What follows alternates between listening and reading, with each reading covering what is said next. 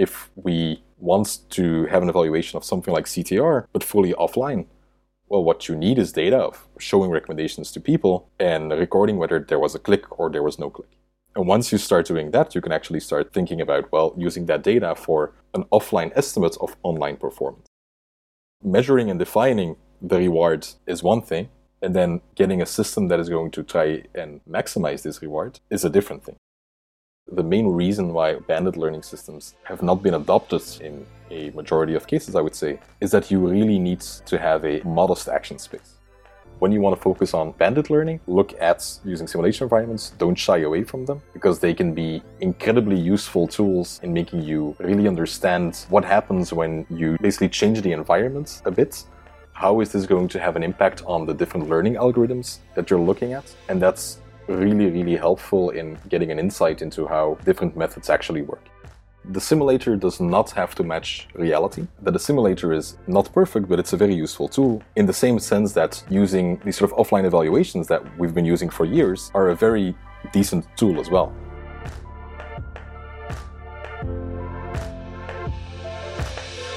Hello and welcome to this third episode on Rexperts, Recommender Systems Experts. This time I have the great pleasure to welcome Olivier Jonen to my podcast, who is actually a postdoctoral researcher with Amazon in the UK, in Edinburgh.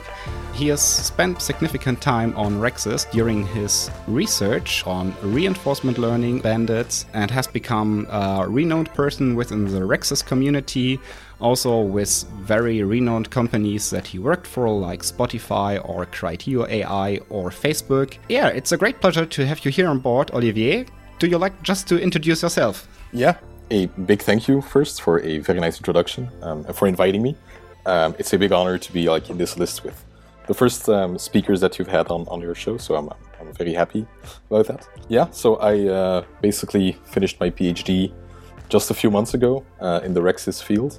And now I just started as a sort of postdoctoral scientist working for Amazon, trying to do basically the same research that I have been doing, which has been focused around basically trying to understand using bandits for recommendation, which is a very, very broad term, let's say. But yeah, that's like the main focus. So you basically continue your research, just switching gears from academia to industry. Is that the case? Yes, indeed. There are some small changes as well, let's say. Like my focus when I was in academia has really been on a slightly more theoretical nature. When you're working for a company, that's always going to be slightly different. I'm also part of the organization that's working on advertising. So you have this sort of aspect that's focusing on the recommendations, but you also have an aspect that's focusing on a bidder most of the time, because you have like these sort of auctions in advertising. And you first need to win the auction before you can actually show an ad or a sort of recommendation to a user. So that's also like a second aspect that makes the problem slightly more challenging, I would say. But there certainly is a lot of the experience that I have from basically the last few years that I can bring with me to my new role. So that's always nice. Cool, perfect. Yeah, so that brings me to the point when I always try to explain to people what I'm actually doing, and I talk to them about recommender systems, about different companies that use recommender systems and how they are displayed to the end customer. And then kind of every time people tell me, oh yeah, you are the one who is responsible for these cases when I, for example, search for a vacuum cleaner and then I navigate through the internet through different websites and I'm always shown that very same vacuum cleaner. And then I try to convince them, yeah, I mean, this is advertising, but recommender systems is a bit different. Actually, recommender systems and advertising or targeted advertising borrow from the same techniques and they both belong to the greater field of information retrieval. But I'm always having kind of a hard time to really kind of nail down the differences. How would you separate these two from each other? Right. Well, one main example that I really like is actually when you think about Netflix or Spotify, for example, or any streaming-based service where you actually pay for a monthly subscription. When I get a personalized playlist by Spotify, this is a part of the service that I'm paying for. I really enjoy having that. It's something that is going to allow me to discover new artists. It's going to sort of keep me engaged, which is really, really nice. And I have like a very diverse playlist, and I don't really have to make a big sort of effort of looking for the songs myself and putting them in a list. You have these lists that you get like on a weekly basis. Mm-hmm. And that's really, really nice for me because it's a part of the service. When you think about something like advertising, well, there you're not really paying for anything, right? You mean the advertising companies are sort of paying for your attention. And that's the catch, right? Yeah. The main example that I really like is like the services where you pay for a subscription. But it's also not always the same, right? When you browse on a page on Amazon, there will be a list with certain items that we really think you might want to buy, and we really show them because it's going to better your sort of user experience. You also have some ads because users browsing the website are not the only customers for a website like Amazon. You also have the sellers, and they also need to have a nice experience. And there you get this sort of marketplace sort of trade-off thing. And there these things sort of begin to flow into each other. And there's not really a very clear-cut difference, I would say, between a recommendation or something like an ad. But when you think about streaming services, I think there's a very, very clear difference. Yeah. So maybe one could say it's about recommendations if you pay for the personalization at the end user, and it's about advertising if others pay for the personalization. Maybe this is a way of putting it. Would you agree? Not always, but sometimes certainly. There will also be websites where you don't have to pay, and you will also get a list of recommendations that are solely optimized for you to make something nicer for you. Think about maybe a news website. There's no sort of advertiser saying that they're going to pay to get some news articles to be higher up in the list. So it's not something like advertising in that sense. It's really a recommendation. But it's still a bit different, I would say, to having a company that's basically trying to put together a sort of package of recommendations for you, like in a playlist, compared to like a news website. It's a different aspect, the problem of sort of recommendation as well. It's a very broad sense, I would say. There are many ways to look at recommendations. Yeah. Okay. Yeah, I guess I see the point. It's not you can't make a hard cut between these two things because given the kind of platform you are having, it depends a bit how much the user's relevance is mainly defining what items are shown to the user, or if it's, for example, in the e-commerce sector, where of course you have that multi-stakeholder problem to solve, different targets you are trying to optimize for, and then, as you mentioned, you still also have these additional auctions that are involved there. I guess this is very interesting because it already brings you to the center of your research that you have spent 4 years with, and where there are many of papers who have emerged from that. I find the title very interesting because the title of your dissertation is Offline Approaches to Recommendation with Online Success.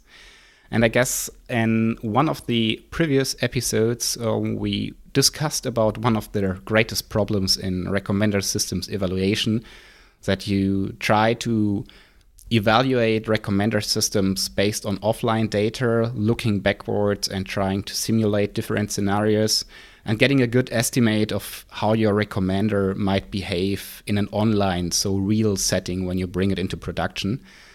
And the problem that you are trying to solve sometimes sounds unsolvable, because it sounds like, to see how something works online, I need to see or bring it online.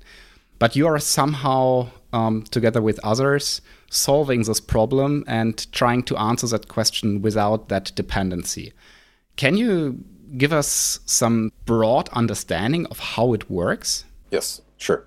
Yeah, so that's the main problem of the results we get for our evaluations that we're doing fully offline. They don't match up with what we see when we do an evaluation fully online.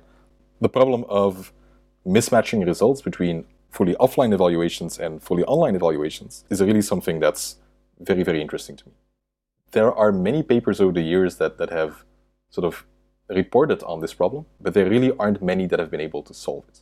But the sort of core of the problem is that we're measuring two different things. Mm-hmm. One of the things that we sort of have been doing for a long time is focusing on rating prediction, right? So you have a big matrix, you have a certain rating for a user and an item, you try to predict what the rating would be for a user in a certain item that they haven't rated before. And then we say, okay, well, a decent model has a lower root mean squared error, and when one model has a better score than a second model, well, then that's a better model.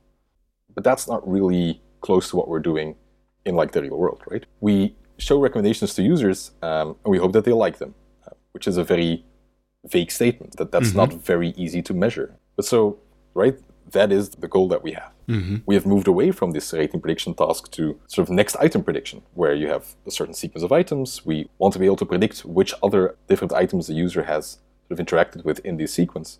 And if we can do that well, then we have a better system. But that's not necessarily true either. That's not what we're trying to do in the real world. We don't basically try to predict what you're going to interact with, right? We want to show something that leads to you liking it, to you sort of clicking it, to you streaming a video, to you buying a certain product. And so that's really what we want and what we need. So if that's what we're going to measure in this fully sort of online system, our fully offline evaluation should also focusing on these clicks or these streams or the same signal. We try to predict something like CTR based on data of just people viewing certain items when there was no real recommendation involved. It shouldn't be that surprising that the results are going to differ quite a lot, because you're making this assumption that these signals are the same, but they really just aren't. And then you can sort of start thinking about, okay, well, if we want to have an evaluation of something like CTR, but fully offline, well, what you need is data of showing recommendations to people and recording whether there was a click or there was no click. And once you start doing that, you can actually start thinking about, well, using that data for an offline estimate of online performance. So in specific, you not only need to record what users clicked, like, or even how they rated stuff, but actually also what they have been shown but never interacted with, such that I also can get or kind of replay their experience during their user journey. Is that correct? Yes, exactly. Okay. And that's going to be the core problem as well, because this all works in theory when you have a recommendation system that is showing things uniformly at random. Because then there's no bias in your data. There's an equal probability of you getting a recommendation for basically the entire item catalog. And then you know that you will have a decent estimate of performance when you have a large amount of data. Because then when I keep gathering more and more data, I will have a sample for the entire sort of item catalog, for the entire user space. And I will be able to know, well, if I have this type of user, I show them this type of item as a recommendation, I have a click-through rate of this percentage.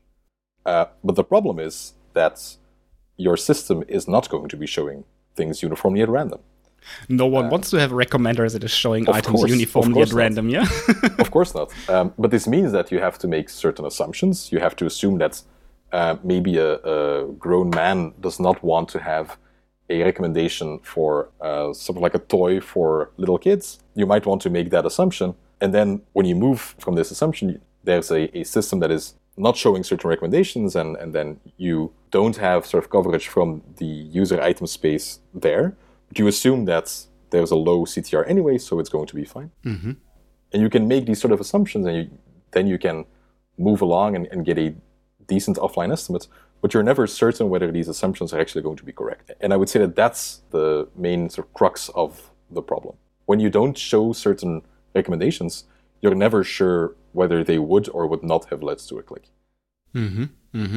So this means, because there are many aspects that you just mentioned that I want to go into a bit deeper, because I myself think that I haven't really figured that out of how to really enable this in a system, or really technology wise. So of course, from theory, this sounds like a sound understanding, but sometimes it's just a question, what do I actually need to do in practice or with my system in order to ensure that all the items get a certain positive probability of being shown to a user or something like that.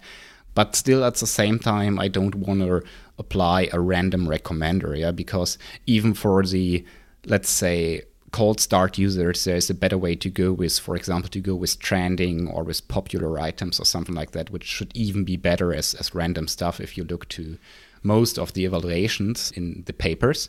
If you record everything, so what has been shown to the user, like, let's call it impressions, what the user interacted with, like what were positive and negative interactions, how do you resemble these assumptions that you are talking about? So for example, this assumption of the grown up who shouldn't be shown a toy for kids or something like that. How are you generalizing this and embedding it into a system to ensure you get the proper data to estimate everything correctly. Right. Yeah. So the main sort of type of system that I basically try to think about in my work is something called a policy. We call it a policy when it's a probability distribution over items being conditioned on a certain context. And so when you basically come to my store, I have a certain probability with which I will show basically a different item from the entire item catalog. And so when this probability is uniformly at random, it's all going to be very, very easy, but that's of course not something that we would want. The main assumption that is often made in works is that the probability is never zero. So we might have a very high probability of showing something like work tools for a man that is a grown-up. There are many silly stereotypes here, but that's really just for the sake of the example. Sometimes you can go with the stereotypes. It makes things easier, but of course, it's always important to be aware that there are stereotypes. Of course. Exactly. But then there will be a very, very small weight for something like a certain toy for kids. And so we will then only show these recommendations very, very sort of infrequently. When the weight is going to be zero, when we never actually show certain items as a recommendation, we can never learn whether they would be good or not. You mean that these specific items that have a very low probability will be shown, which means that they have a positive chance and that I'm still picking stochastically. So I'm not taking the top k elements that have the highest probability. No, it means that I'm picking from my item corpus with respect to that probability distribution, and this yields the fact that I will somewhen, even though it's very unlikely, show that toy to the adult person. Yes. Okay. When you don't do this, so when you would give it a weight of zero, so it really never gets sampled, that's fine, but then you need to know, like, the main assumption that you've made is that this is a bad recommendation for this type of person, and you will never be able to learn whether it actually is a good recommendation. And so maybe sometimes it's better to have a very, very small weight. You might show it's in like 1 in a million cases. And then suppose you might have made a wrong assumption, you will learn this. Like, the signal will be in the data that there actually is a high CTR, because many grown men basically have kids. And so it's a good recommendation to actually be showing these toys to them. And so these are things that you can then learn from your data. But of course, it's going to be a very hard problem because many items that have a very small probability of being sampled really are just not good recommendations. And so there is this sort of trade-off between doing like some sort of exploration or not that is going to make the problem quite hard. Okay. And of course, there is that point of interpreting context correctly, because your context seldomly tells you whether it's dead or not, but it tells you something different from which you might infer that this person is likely to be a dad and has a child, and therefore it might be yielding a higher CTR of showing that toy. So it's not actually of achieving some certain positive probability for that item to be shown, but also I need to get some evidence to relate from context correctly. Is that true? Or yes, of course. Is this even making the problem more complex? And what does this yield, or what is the result of this? So do we need really tons of data to solve for it? But and where is actually, or let's maybe put it that way, so where is actually the trade-off collecting tons of data? And when actually are you able to say, now I'm able to confidently predict my CTRs based on offline data? Right. That's a broad question. So I would say there's like a few different aspects to that. The first one being that I firmly believe that most of the power lies in the features that you have. Features are really often much more important than the model class that you're using.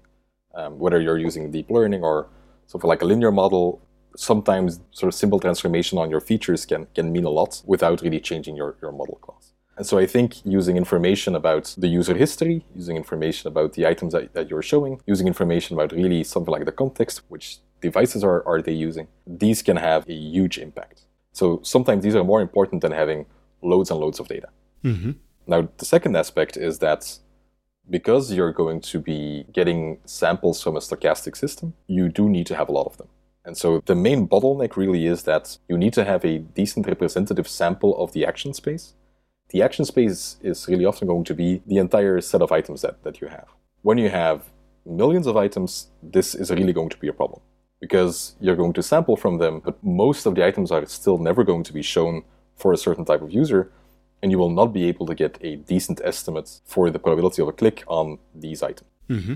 And so this is like the main reason why banded learning systems have not been adopted in a majority of cases, I would say, is that you really need to have a modest action space. Or at least that's my personal experience. These things really tend to work well when you have something like a two-stage system, where first from the entire item catalog, you have a first stage ranker that goes from millions of items to maybe a few hundred. And then from these few hundred, you can start sampling and sort of build your stochastic policy there. But building the stochastic policy to sample directly from a few millions of items, that works seldomly. Okay. And the main problem is exactly what you said. You would need way too much data to actually get that working properly. So these both things are kind of contributing to each other. Would you agree the lower your action space or the lower correspondingly your corpus is, the lesser data you need? And of course, if it grows too big, then you need to apply some certain additional methods, because having that probability distribution over millions or tens of millions of items is just not feasible. Right. And so that's what I'm saying, but I'm not 100% sure that that's true. Because I do know that there's a very nice paper from Google about using reinforcement learning for YouTube. And YouTube is basically one of those cases where you have a huge item catalog. So I'm not sure how they do it, but they seem to do it. And so the main trick, I think, is really going to be to do some sort of variance penalization. Because what you're doing with these sort of banded learning systems is you are using some tricks to get something like an unbiased estimate of the CTR that you would get with a new policy. And then, of course, it's nice if it's not going to be biased, but this means you'll have high variance. And that's like the main sort of crux of the problem. But when you trade in your sort of unbiasedness for lower variance, you can still do things. And you might not be able to learn a perfect system, but you can learn a better system. And if it's better than the previous system, we can sort of start in like a loop where our new system is better than the previous one. Now this system is the one that's going to allow us to get more and more data from the live system. Mm-hmm. Using this new data, we learn a new system, and we can sort of move basically towards a better system over time. Okay. I guess it's this paper on YouTube by Min Chen yes, you are exactly. referring to, right? Okay, then we will definitely include that in the show notes.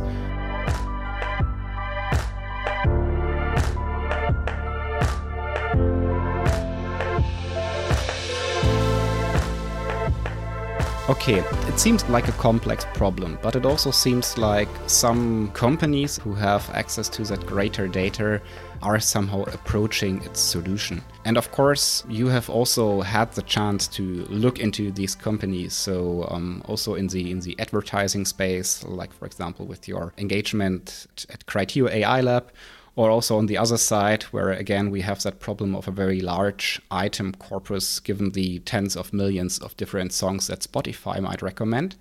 Can you share some of the insights that you got from your work there and how you were able to somehow exploit your theoretical findings in that practice, or how you were able to generate from this practice additional theoretical insights? So how did, for example, the larger data or the access to larger data sizes help you in answering your research questions, or which new research questions appeared during the journey?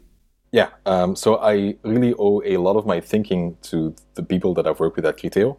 I was there in 2019, so I was starting the third year of my PhD, and I joined the RecoGym project there. So RecoGym is a purely offline simulation environment which you can use to basically benchmark different algorithms that are based on banded learning for recommendation. Mm-hmm. And so I never had access to data while I was at Criteo for the 3 months that I was there.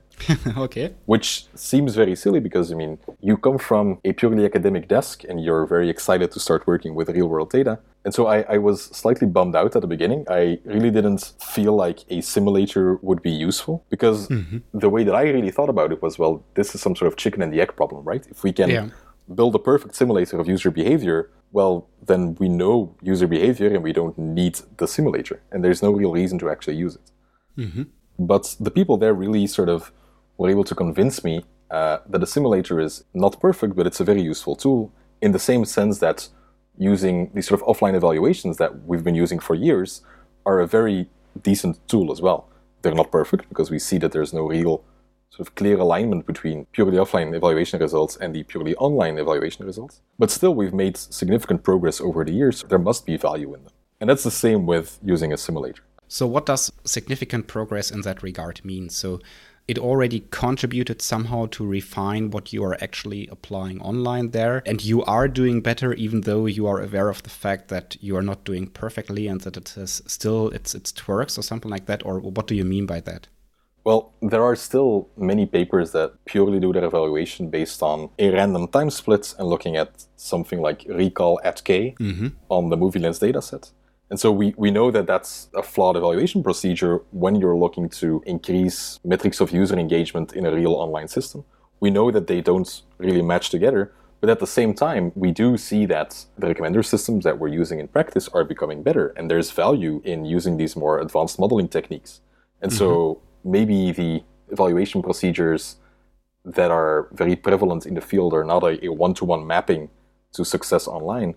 We do see that, if you're much better in recall at K, there's a good chance that your system is going to be decently better in the real world as well. And so, it's not a perfect system, but of course, it's been very, very valuable to do that. I would say that the same is true with using rating prediction. That's really not the exact problem that we're trying to solve. But if your system is really, really good at rating prediction, well, then it's probably also going to be a decent recommender in the real world if you actually show things to users and want clicks, for example. So one might rephrase that very popular term about whether models are useful or not. So you could, for example, say rating prediction is seldomly useful, but some are very, or something like that. Exactly. And so, the exact same thing holds for using a simulator, I would say. It's never going to be perfect, but it can really teach you a few things. And so the main way that they basically got me to think about simulators is that it's a certain data generating process. You can benchmark different learning systems, and you can see which system is better able to learn the data generating process. And then that process might not be very close to the real world, but we can show that, a different learning algorithm has much better performance in a small sample scenario, for example, with a very skewed logging policy. And then we can really use these simple simulation environments to learn more about when certain methods are better or worse than some others. When talking about the simulation, it means somehow, or it feels to me somehow like you are relaxing the requirements. So you don't want to have necessarily a simulation that is able to predict an online metric, but you relax it in a way that your simulation and what you do with the simulation is able to rank certain methods against each other, and that this ranking of certain methods is in line with the ranking in reality. Is it somehow what you are doing and what already satisfies your demands or what you need from it? Somewhat, I would say. I would say that the main thing is that the simulator does not have to match reality. But the simulator has its own sense of something like a fully online experiment. So we can do something like an A/B test. We can really simulate that we show a certain recommendation to a user, and then we have some true probability of a click, which we can sample from, and then we observe the CTR for the system that we're trying to run in something like an A/B test. We can do this for different systems. We can log the data, and these really are just lines of, for this user, we showed this recommendation, and we got a click. For this user, we showed this recommendation, and we did not get a click. And then we can use this data to actually learn from. And this new policy, we can then deploy as well and sort of put it in like some sort of A/B test. And so this way of thinking, this way of learning from data is actually much more closely aligned to what you are doing in the real world, I would say, than using something like MovieLens, where we actually take the ratings, we say that they're binary, we then build a matrix, we randomly sample some stuff out of there. It's a very different process. Okay. And so the ranking that you'll get from your simulated A/B test might not be perfectly aligned with the real world, but you've shown that for a system with similar learning dynamics as the real world, this method is able to actually get much better performance than this method. And that's worth something. Okay, maybe since there might be another problem, I'm interested in how you approached it. But we might need to recall for our listeners that general setting of reinforcement learning. And I will give it a try. Please correct me if I'm doing wrong, because you know better. So when we look at reinforcement learning, regardless of which problem we are solving for it, we have this different components. We always have that agent who is having an internal policy, and this policy is basically a mapping from the state. So for example, how I perceive the environment to actions. And that could be deterministic, it could be stochastic. This is what we so far said. Your policy is selecting from the available items of which one I'm going to choose next. And then the agent is basically the instance that is recommending that to the user. And then we see the user as part of the environment. So the thing that the agent is trying to influence with its recommendations or decisions. And then we observe that environment, which means that we observe what the user is doing, how or whether he or she is responding to that recommendation. And that response is basically the reward that we receive. So whether the person is clicking it, is buying some stuff, or listening for at least 30 seconds to a song, then we say, okay, it's positive and I get a positive reward, and I'm kind of reinforcing the decision-making process that I modeled. So I don't hear any interruptions to that point. But now we have been talking a lot about the simulation, the instance that is simulating how my environment, how the user responds to my action, so to my recommendation.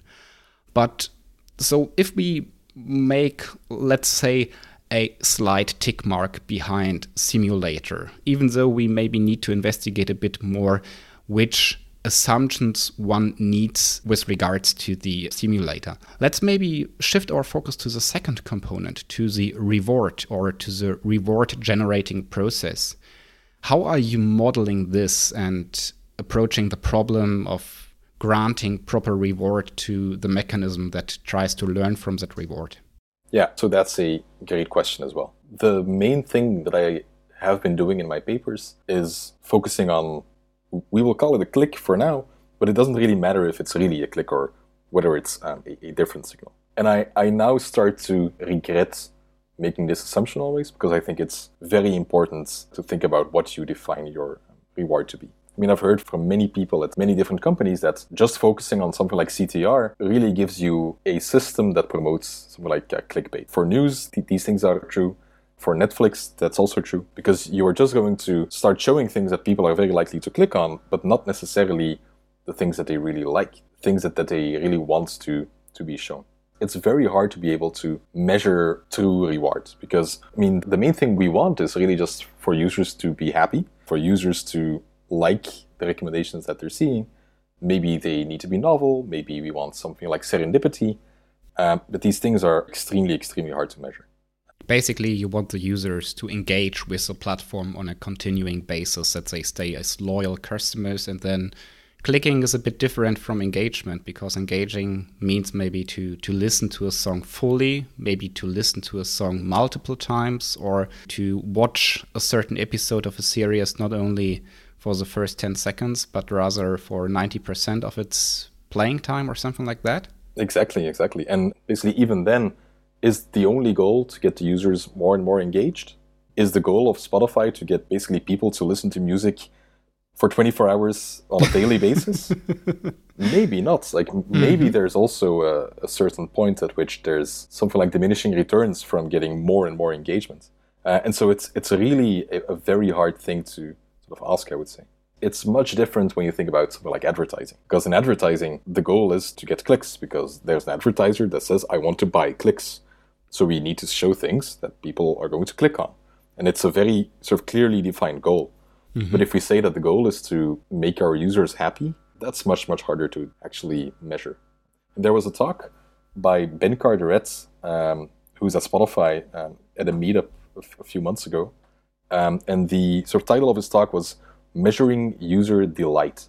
And I thought that was actually a very nice way of putting it. That the goal is to ensure that users are delighted by the recommendations that we're showing. But how do we actually get there? Is being delighted the same as listening to something that we show as a recommendation? Maybe not. So maybe it's broader than that. And so measuring and defining the reward is one thing.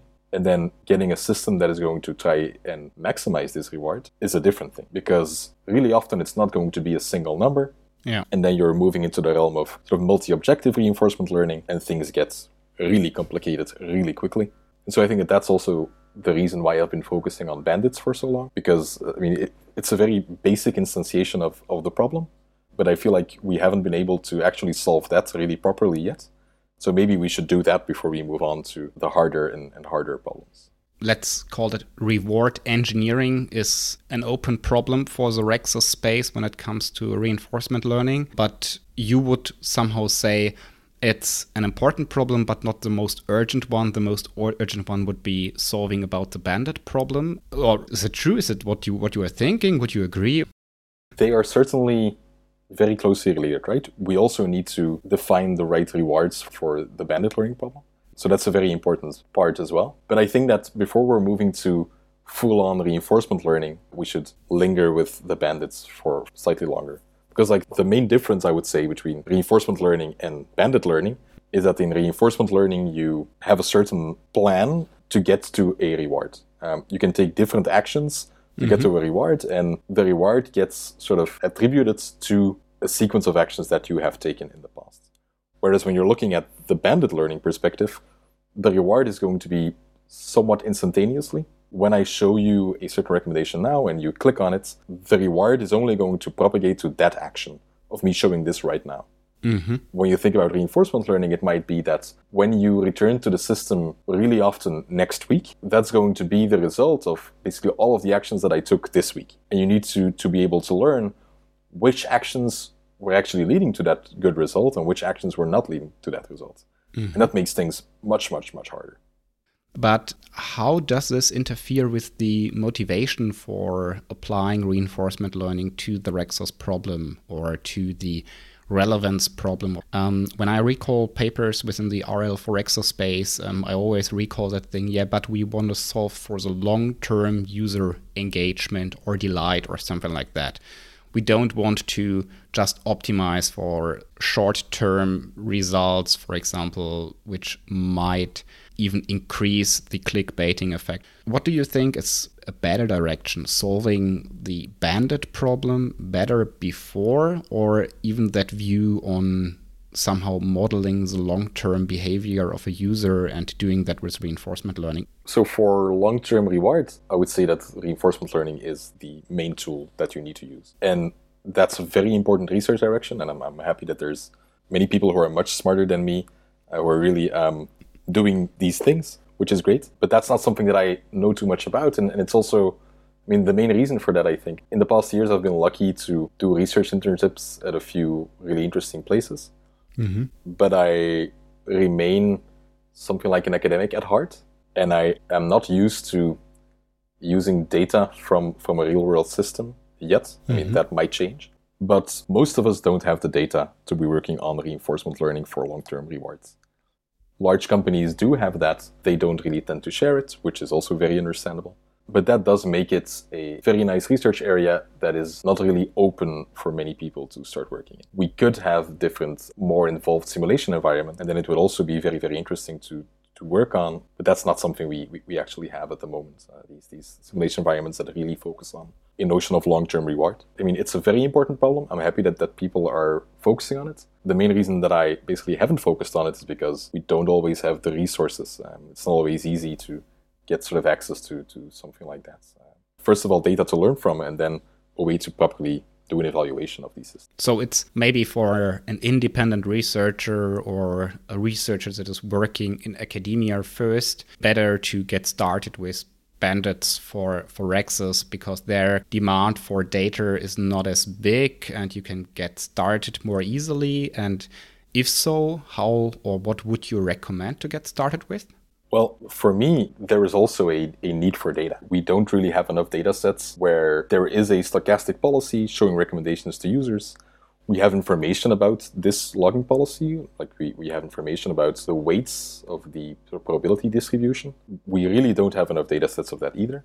So that's also one of the reasons why I've been focusing on these simulation environments for so long, because they're just much easier to come by. And so we do have a few ones that I believe are really tested and true for the bandit learning problem. When we're moving towards the reinforcement learning problem, I think we need to first build decent simulation environments before we can then start looking at using them to solve different problems. So my main tip would be, when you want to focus on bandit learning, look at using simulation environments. Don't shy away from them, because they can be incredibly useful tools in making you really understand what happens when you basically change the environment a bit. How is this going to have an impact on the different learning algorithms that you're looking at? And that's really, really helpful in getting an insight into how different methods actually work. Okay. Getting back to that simulator again. Of course, your simulator has to have some certain assumptions. How are you building these assumptions, or how are you basically building the simulator for your environment? The main thing is again, to be very explicit about your assumptions. Know that they're going to be wrong, but sometimes they might be useful. And so the one that I've been using, RecoGym Simulator, is using a latent factor model in the background. And so that's really just the same assumption that basically has been made by the majority of works in the recommendation space in the last few decades, that there is a system in the background where you have a vector for a user, there's a vector for an item, and the affinity between the user and the item is directly correlated with the dot product between these two vectors. And so that's, I would say, like the main assumption that we have in RecoGym as well.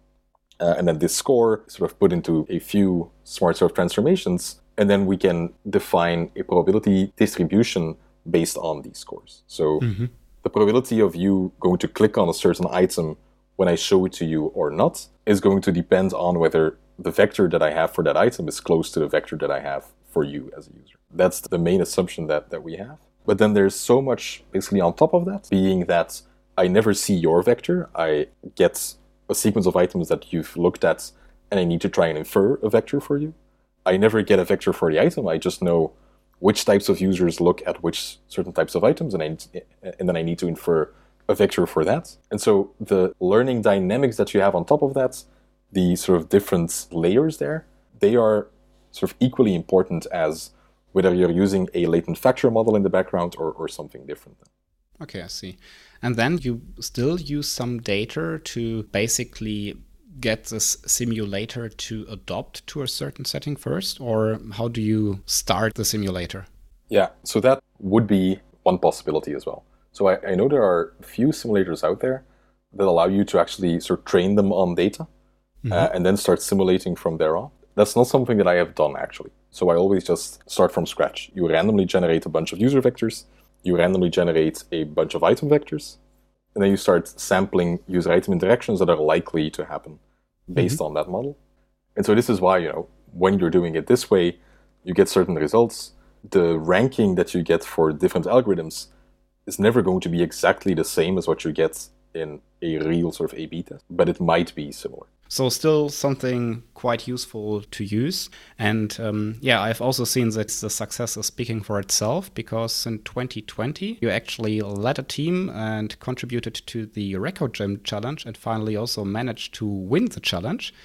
So if not already covered so far, can you share some insights about how that challenge went like and what actually the goal was and how you managed to win that challenge? Sure. Yeah. So the main goal was really that for a certain setting of RecoGym, we had to build a certain agent. So a system that is able to learn from logs of recommendations, define a certain policy that is going to say, hey, when I get a user with these features, what am I going to show? And then you had to submit the code for your policy. So how it's going to learn and then how it's going to act based on what it has learned. And then they were going to put that in a simulated A/B test to see whether it actually was able to do better than the competing method. And so I was a PhD student back then. I was sort of co-teaching a course called Data Science Project for master's students. And we decided to look at it as like a team and see whether we could actually win. There were some great students with very smart ideas. And so we were very lucky to then be able to win in the end. The main things that we've learned there, for me, are the first one was using variance penalization on your training data. So it's always nice to have an estimator that is fully unbiased, as I said, but your variance is going to be huge when you have small data sets. And that's what we had. So you really want to trade in bias for variance. And the second thing was that we built a policy that did not only learn from the training data that it got, but it's kept on learning during the A/B test as well, which gave huge boosts too, because we really got a very, very small training set. And then it's really nice to be able to do this sort of explore exploit type thing, where we have a certain offline data set, which means there are many recommendations that we have no idea whether they're actually good to show or not. We're not going to show most of them, but a few ones that are promising, we're going to show a few times in the beginning, see whether they give us clicks or not, and then do a model update based on what we observe. It's one experience from a master's course and on a purely simulated environment, but I really think that it's an insight that is sort of transferable to the real world as well.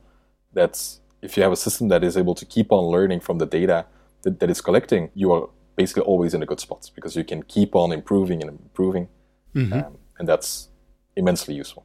Yeah, very cool stuff, I guess, from the perspective of a PhD student who can lead that whole project, and also from the student that can learn from your experience and contribute to something and directly see the outcome. So, for example, the best outcome by winning the challenge. But even though, I guess, every team that is participating in these kinds of challenges, also, I guess, the Rexus challenges can profit from it. And it's always, I guess, nice to engage with something that is not that artificial, and if there is a challenge set up and if there is some real data behind, and you can really see how different methods change the outcome, I guess it's really, really a nice feedback that is gold for learning, I would say. Yeah, indeed. Yeah, and so, I mean, the main reason that we won was really because of the students. I was very lucky to have a team of very engaged students who were really, really sort of adamant about really doing their best for it. It's a nice course for a master's student as well, because you really have this hands-on project.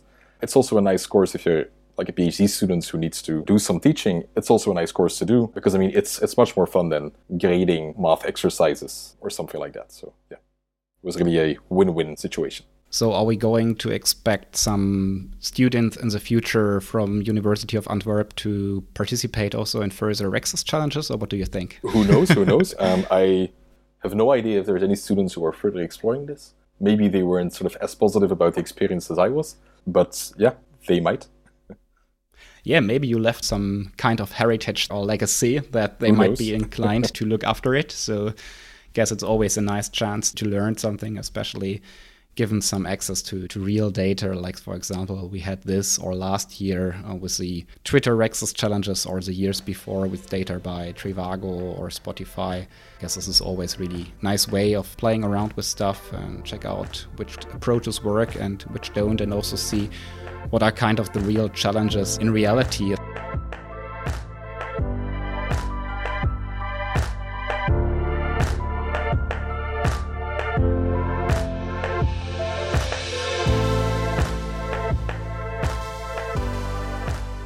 Maybe as we have been talking so far a lot about bandits, I found something very interesting in your blog post that really blew my mind, because it was so simple but still very elaborate in a way that you made that distinction that people are making seldomly in the Rexus space. The distinction between organic and bandit feedback. Can you briefly introduce us into that distinction? Yes. So the main difference is what we call a sort of fully organic interaction between users and items. That's an interaction where we assume that the system did not have any sort of influence on the user interacting with a certain item. So that's really the user is going to a certain website, they browse a list of items, they look at certain items, they might buy a certain item. And so we assume that there's no sort of recommendation system in place that is sort of pushing the user towards a certain item. And so that's very, very useful data because there's no bias there. There's no system that is actually more likely to show a certain thing than a system that's less likely to show a different thing. When we talk about bandit feedback, that is really the system showed a certain item to the user and they got a click or no click. And so that's really biased because the system itself is choosing what we're showing and what we're not showing. And so that's really, really interesting because when you want a system that is, for example, going to maximize CTR, which is probably a bad idea, but we want to maximize some notion of rewards. Well, showing things to users and noting the rewards and learning which actions lead to rewards is clearly going to be the best thing you can do. But the problem is you need a massive amount of data. Yeah. We also have these fully organic user item interactions, which are a much weaker signal though, because you might have looked at certain items, you may not have liked them. A page view on a website is not a one-to-one mapping with a reward when we show that to you. Mm-hmm. But it might actually be useful. And one of the main reasons is that, well, there's no bias there, so we can just learn from these fully organic user item interactions as well. Okay. And so I think that these go hand in hand, but most people don't make this distinction.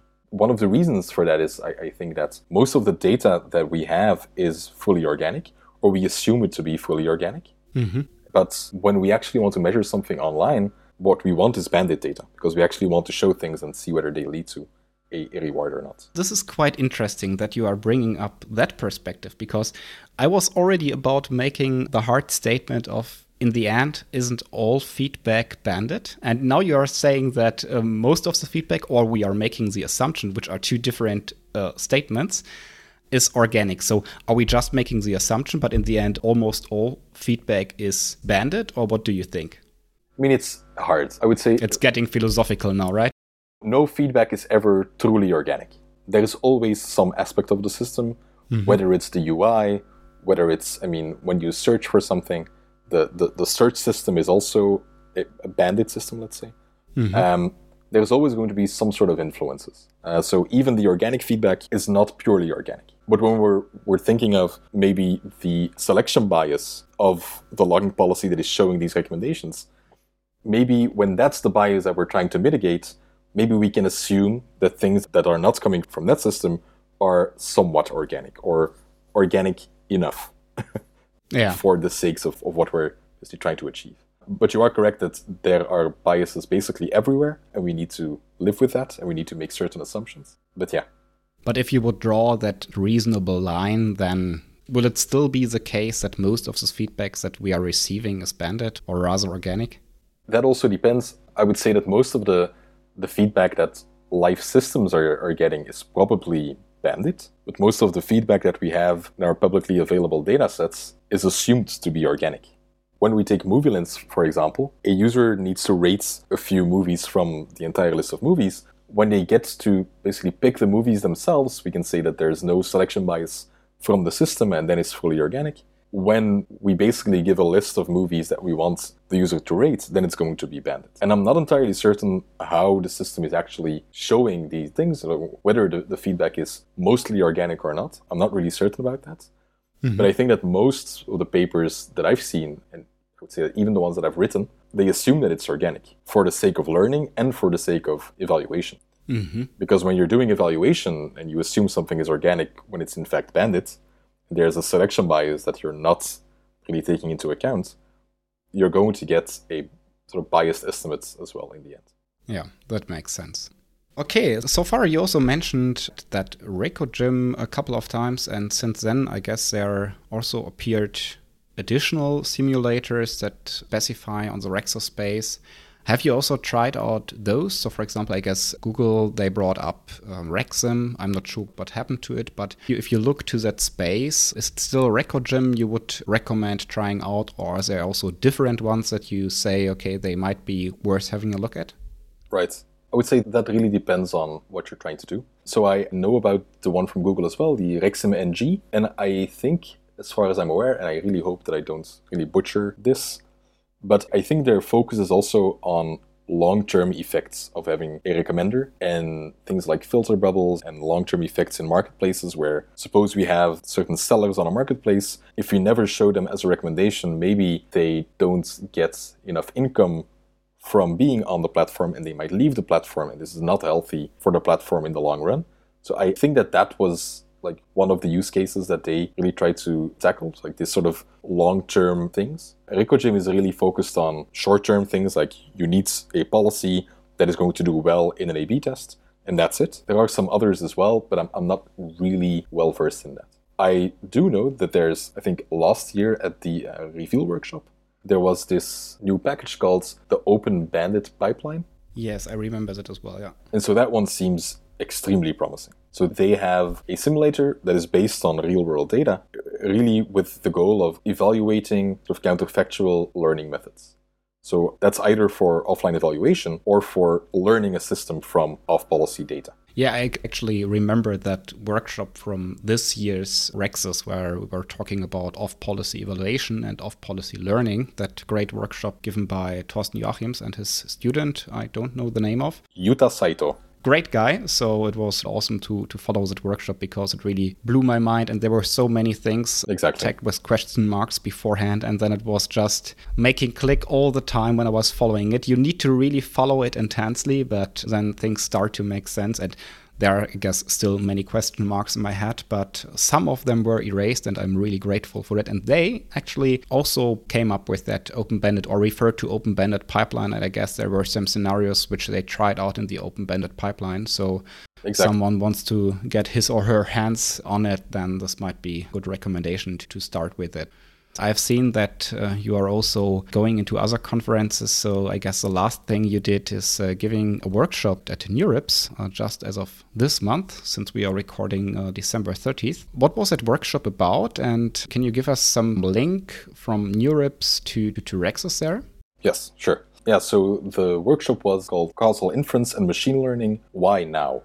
Which was like a very provocative title. And so the main focus of that workshop was actually looking at the intersection of machine learning and sort of causal inference, which I thought was very, very interesting. So it was not focused on Rexus basically whatsoever. So how I stumbled in there was I did a research internship at Spotify last summer. I mostly worked with Kiran Lee there, who's a senior research scientist, and he really is a sort of causal inference expert. And I had mentioned that I would like to be more proficient in using these techniques. So I have been trying to use some ideas of counterfactual learning for the recommendation problems, and that has worked rather okay. But I really wouldn't say that I know a lot about things like causal inference because it becomes rather theoretical rather quickly and rather math heavy. And then I sort of tend to doubt whether it's really something that I can try to contribute anything to. But I was able to work with him for 3 months, and he was just great. I learned so much. It was really great because where I would normally, I think, need to spend a week understanding 2 papers, he was able to explain them in sort of like 30 minutes and give like the broad sort of intuition and be like, hey, that part looks really, really hard, but it's really just saying this. And so, I mean, he really sort of gave me like a speed course in causal inference, and I was able to get some sort of contribution much more quickly than I basically would have been able to do by myself. So I am That's really great, yeah. Really grateful to him for that. And that was really just great. So what we did in the end was rather theoretical work about applying sort of causal inference to machine learning. And the main sort of problem that we were looking at, basically trying to tackle, is when you have data with multiple interventions, but you try to learn the effect of a single intervention. And so one of the main examples that we had for Spotify is, well, suppose we have a certain promotion where we want to, show a banner to a user like, hey, there is this new sort of musical album for this certain artist that you love, and we want to show a sort of pop-up when you open the app. Yeah. We might have different promotion, and we might have users that are in the target group for different promotion, but we still want to learn the sort of causal effect from a single promotion on that user's behavior. And so we have basically 2 interventions in our training data, but we want to be able to sort of disentangle these interventions and learn, well, this promotion was great for this user, but the second promotion maybe wasn't great for this user. And so being able to try and sort of disentangle the causal effects from sets of interventions, it's not an easy problem. And so that's the main thing that we show in the paper, is that when you really don't make any assumptions, it's not possible. When you make certain assumptions, it really can be possible to learn the effects. We prove that, and we have a learning method in the paper as well. That sounds interesting. It also sounds like a relevant real-world problem that you might run into in different areas where you have many different effects working at the same time and somehow influencing user behavior, but can't be very sure what the different effects are. Exactly. I mean, when we show a set of recommendations to the user, and the user is going to come back to the system really often from now on, which one of the set of interventions was actually the one that had a really sort of positive effect? So that's, I mean, it's all like in the same space, let's say. Yeah, so far, after these many aspects, I have to quote a sentence that I actually found in the acknowledgements of your dissertation, which also somehow describes my current status, because you said, I have learned so much, and maybe the most important insight is the fact that I still know so little. So I really liked that one. Yeah, it's always like you become more and more decent the more stuff you learn, because you begin to recognize how much you don't know, but it's also a nice thing because then you know what you could still learn and start engaging with. So really nice that you said, okay, I want to learn more about causal inference, and now I get on board with Spotify Research, and there's a great mentor, and then he kind of facilitates you to bring up a workshop at NeurIPS. So congrats to that. Exactly. Thank you. Yeah, I mean, the main thing that I love about this sort of career, being a research scientist, is really just that you get paid to learn on a daily basis. And of course, you need to learn quickly, and you need to be able to apply what you learn. But still, I feel like I'm really getting paid just to learn more about what I find interesting. I some days still really can't believe that that's my job. Like, it's amazing. It's like what I would have dreamed of when I was a kid. Just being able to learn and really get paid for that, that's really like the dream. This sounds really great. Looking forward into the future, so far, I guess you have had a great year because you published 2 papers at this year's Rexus. One of them was Best Student Paper, so congrats to that. I saw that tweet, and you are really not someone that is showing off with his success. You earned it. You are doing great stuff there, so congrats to that. So given the many challenges you see in the Rexus space, given your current work at Amazon, what would you say are the greatest challenges in the Rexus space still? Of course, this is a broad question, but what is something maybe that you are interested in solving? Yeah, so the main subject that I think is like the red line between the work that I've been doing over the last 2 years is really trying to figure out what it is that we are trying to optimize for. How do we actually ensure that we have a system that is going to sort of be optimized for what we want it to be? And so that's not always just clicks. That's not always just streams. That's maybe even not always just more revenue for the company. Maybe there are different aspects as well that we need to sort of take into account. And really thinking about, where do we want to go? How do we measure where we want to go? How do we ensure that where we're going is the right place? And how do we then find systems that maximize where we're going? And so I would say like one example of that is also the second paper that I had at Rexus this year. The focus that we had there was really about fairness of exposure in marketplaces. And so the main example that we used there was about musical artists on a streaming platform.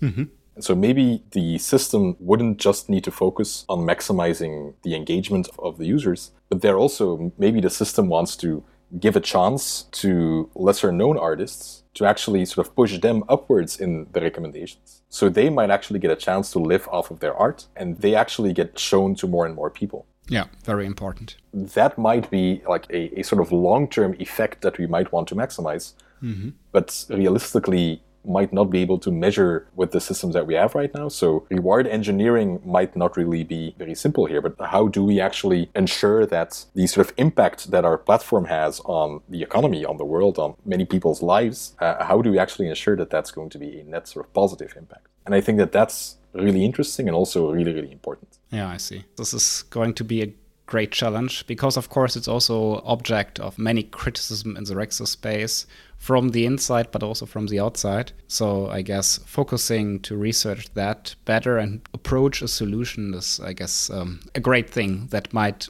also be beneficial for not only the e-commerce area that you are currently in, but also for the other areas. And I guess your experience within other areas you could benefit a lot from to maybe translate and to see how you can bring it to work at Amazon. So yeah, looking forward to next year's Rexus, where you are also a web chair at Rexus 2020 in Seattle, which now perfectly aligns with your current company. So is there something that you are preparing and that you could already talk about, or are you surely presenting us another nice paper, or just looking ahead and maybe, recovering a bit from the stressful years as a PhD student, or what are your plans? Right.